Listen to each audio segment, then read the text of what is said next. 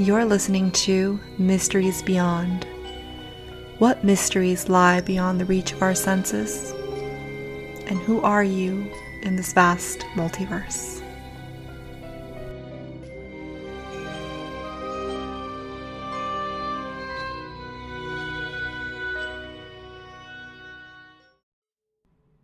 Hello and welcome to Mysteries Beyond. I'm your host, Laura Lavender. In the previous episode, we spoke about the Japanese sun goddess, Amaterasu. And I briefly mentioned Litha, which is a holiday. It's a day of celebration, a Sabbath in the wheel of the year, also known as the witch's wheel. And while we were on the topic of the sun, and we just had our summer solstice on the 21st of June, and we just entered into Cancer season, I figured what better time to bring up and talk about Litha than now. Alright, so what is Litha? Litha, also known as Midsummer, is the summer solstice, and it's usually celebrated on June 21st, or the 21st of June, whichever way sounds best to you. This is when the sun is at its peak. It's when it reaches his apex in the sky. It's simultaneously the longest day of the year and the shortest night of the year. This is the point that marks that the days will now begin to grow shorter as the light begins to wane. So from now on, you're going to notice that there will be less sunlight with each day that goes by. You're basically actively witnessing one of the Hermetic principles. In other words, one of the 7 universal laws. And that is, well, for those of you who have been listening and have been keeping up with the show, can you guess which Hermetic principle this is? Yeah, I'm sure you can. It's the law of rhythm, the ebb and flow. In the northern hemisphere, on the summer solstice, the sun actually appears to be standing still. The sun stops getting higher and appears to stand still for more or less 3 days or so, before it begins to descend once again for another cycle. In fact, the word solstice comes from 2 Latin words, one which is sol, which means sun, and sistere, which means to stand still. The sun does the same thing during the winter solstice, only instead of rising 1 degree with each day, it ceases to descend, where it appears to be standing still at its lowest point for about 3 days or so, where we have the least amount of sunlight for those 3 days, and the sun appears to have died on the Southern Cross, which is a constellation in the sky that the sun seems to align with on those days, all before making its quote-unquote resurrection and beginning to rise 1 degree with each day, repeating the cycle. And so, during Litha, because the sun is at its highest peak, it's a time for celebration. It's a time to harvest, to gather your crops. And you typically cut them with a scythe. Scythe? Scythe? I can't ever remember how to say that word correctly. I believe the correct pronunciation is scythe, because as I'm saying it out loud, I believe Sith is something from Star Wars. But anyway, you cut the crops with a scythe.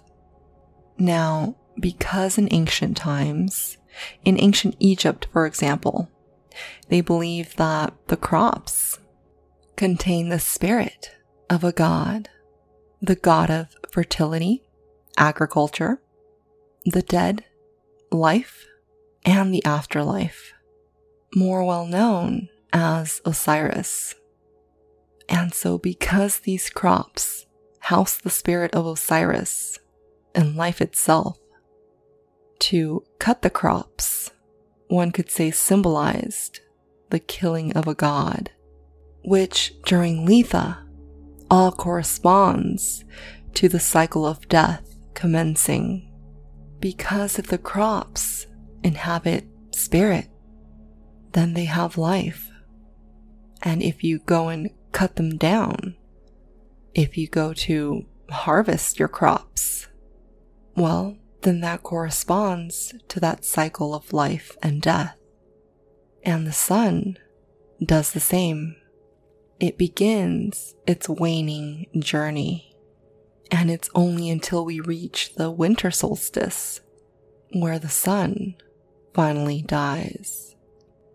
But this ties in perfectly with another story. The story of the Oak King and the Holly King.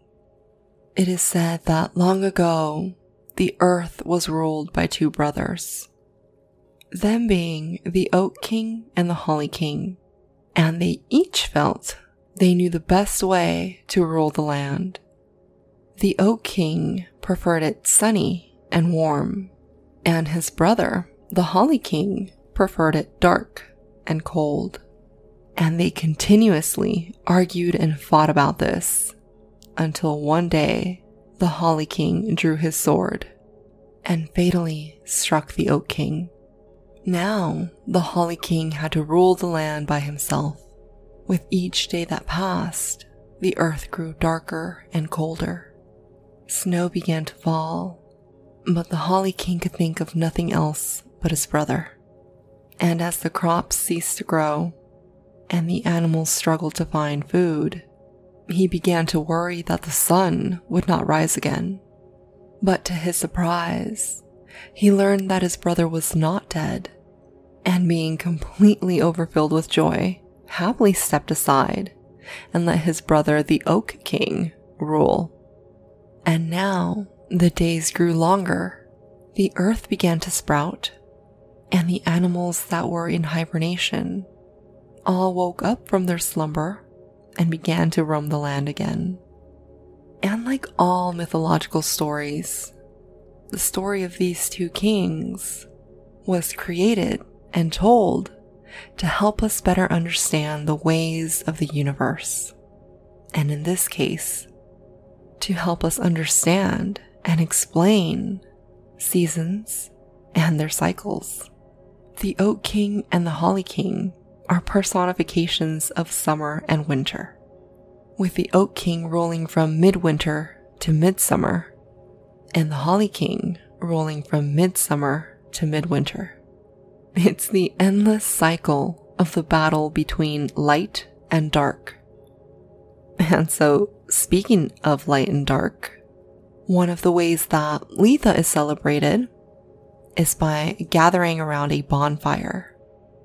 If you thought I was going to say meditate and contemplate about the light and dark within you, well, you are mistaken. Although you can, because it's actually not a bad idea. But Litha is not an introspective holiday. Litha is about going out and basking in the sun's light. Just go outside, enjoy the day, embrace the warmth of the sun. That's one of the very simplest ways that you can celebrate it. No more, no less. Sorry to disappoint those who thought it required a massive ritual on your part. But hey, nobody's stopping you if you want to participate in an elaborate ritual. But speaking of them, let's go back to the bonfires. Litha is known as a fire holiday, and bonfires are lit because they are said to assist the sun in its journey to cross the sky, changing the course and shortening the days. And many people today still participate in the tradition of jumping over a bonfire because it's meant to symbolize the jumping into a new season. Some people jump over it 3 times for good luck. And some say, however high you jumped over the bonfire is how high your crops will grow. It also symbolizes jumping through realms. Because like during Yule, during Litha, the veil is also thin. In fact, this is when the fairy realm could be the most accessible. So it's a time to honor the fairies as well as other spirits of nature. It's also a time to find the balance between fire and water. This is because Litha is a fire holiday to honor the sun, and at the same time, we're entering into the astrological sign of Cancer, whose element is associated with water and happens to be ruled by the moon. We are honoring the masculine solar energies as well as the feminine energy of the moon. The most amazing and perfect way, in my opinion, to celebrate Litha would be to spend your day at the beach and at night light a bonfire. But if you live in the desert like me, and or don't live near the beach, of course there are other ways you can celebrate Litha. You can greet the day from dawn to dawn. Just be thankful, be grateful for the many things that you have in your life. You can also collect herbs that are associated with the sun, such as rosemary, dandelions, chamomile, lavender, and a few others. And alright, for those of you wanting to practice magic during this time, solar magic would be the way to go. Remember, we can use the phases of the sun in the same way that we can use the phases of the moon. So think about it this way. Midday and or noon would be the equivalent of a full moon. Why? Because that's when the sun is at its peak. That's when it's at its greatest capacity. If you're wanting the waxing moon effect, a phase where the energy is growing, then you might want to do your magical workings during sunrise. If you are wanting the waning effect, magical workings having to do with shadow work, vanishings, protective magic having to do with warding off evil spirits, or any type of workings having to do with transformational and or personal evolution, then I would do that during the sunset phase. But solar magic has to do more with the characteristics of success, abundance, and healing. And of course, if you're wanting to amp your magical practices, you can always incorporate color to your workings. And in this case, you can use yellow, gold, and or orange. You can't ever really go wrong with orange, at least in my opinion, because orange is associated to success. And why wouldn't you want success to be incorporated into your workings? Another great tool to incorporate to your magical workings are symbols. And symbols associated to the sun include the alchemical symbol for the sun, which is basically a circle with a dot in the middle, and or sun wheels.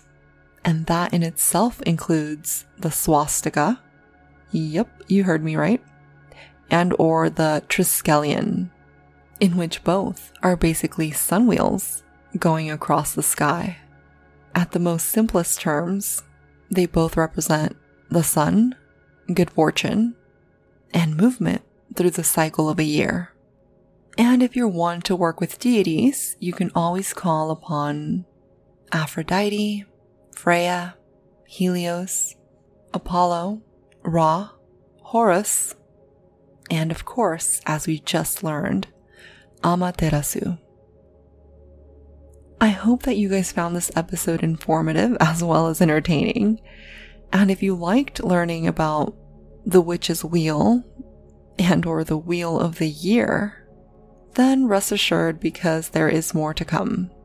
I will eventually try to get through all of them, but all in good time. So, with that being said, if you guys have any questions or if there's any feedback, or if there's simply anything else that you just feel like sharing with me, you're welcome to reach me at lauralavender.mb@gmail.com. And or you can friend me on Instagram at lauralavender.mb and or on TikTok, same handle, lauralavender.mb. And lastly, don't forget to check out my website at www.mysteriesbeyond.com. Guys, thank you so much for listening to Mysteries Beyond. I'm your host, Laura Lavender, and I'll see you guys next episode.